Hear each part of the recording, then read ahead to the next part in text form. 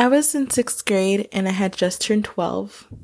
One day, my dad decided he didn't want to go to work because he wasn't feeling very well, and he asked me to stay home with him, in which I did. My dad pretty much slept in all morning, and he kept rolling around bed, and he looked very uncomfortable. We lived next to this little Mexican restaurant, and he gave me money to go buy lunch, in which I did.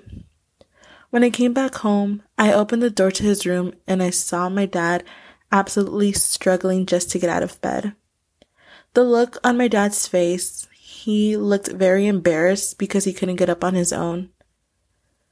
My dad was a pretty big guy, so I couldn't even help him up even if I wanted to. When I handed him the food, he looked absolutely disgusted. He had no appetite, and he looked like he wanted to vomit. My sister and my mom came home, and they noticed that the white part of his eyes were not even white anymore. They were yellow, and his skin was even changing color.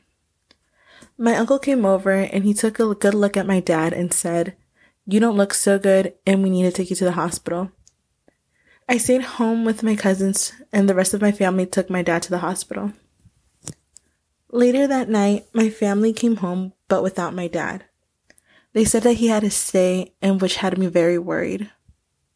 The next day, I went to go see my dad, and I saw my dad in a way that I have never seen him before.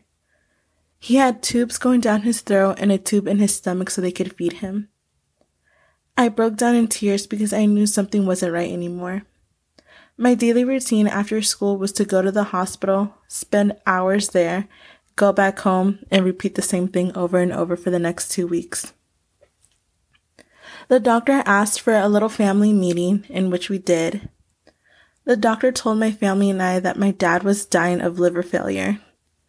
He was not responding to any medicine anymore, and even attempting a liver transplant, he wouldn't even survive it.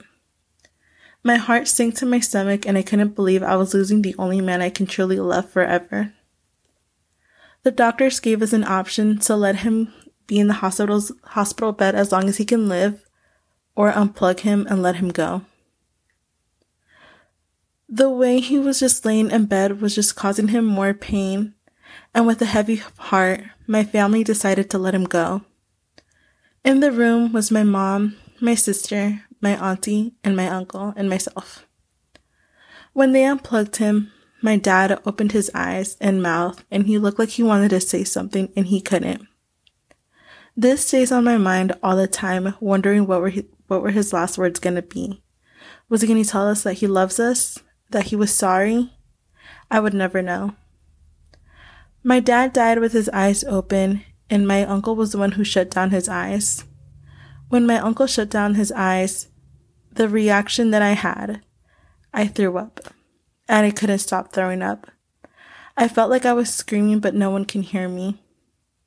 This happened 10 years ago, and I can say that January 26, 2011 was the worst day of my life.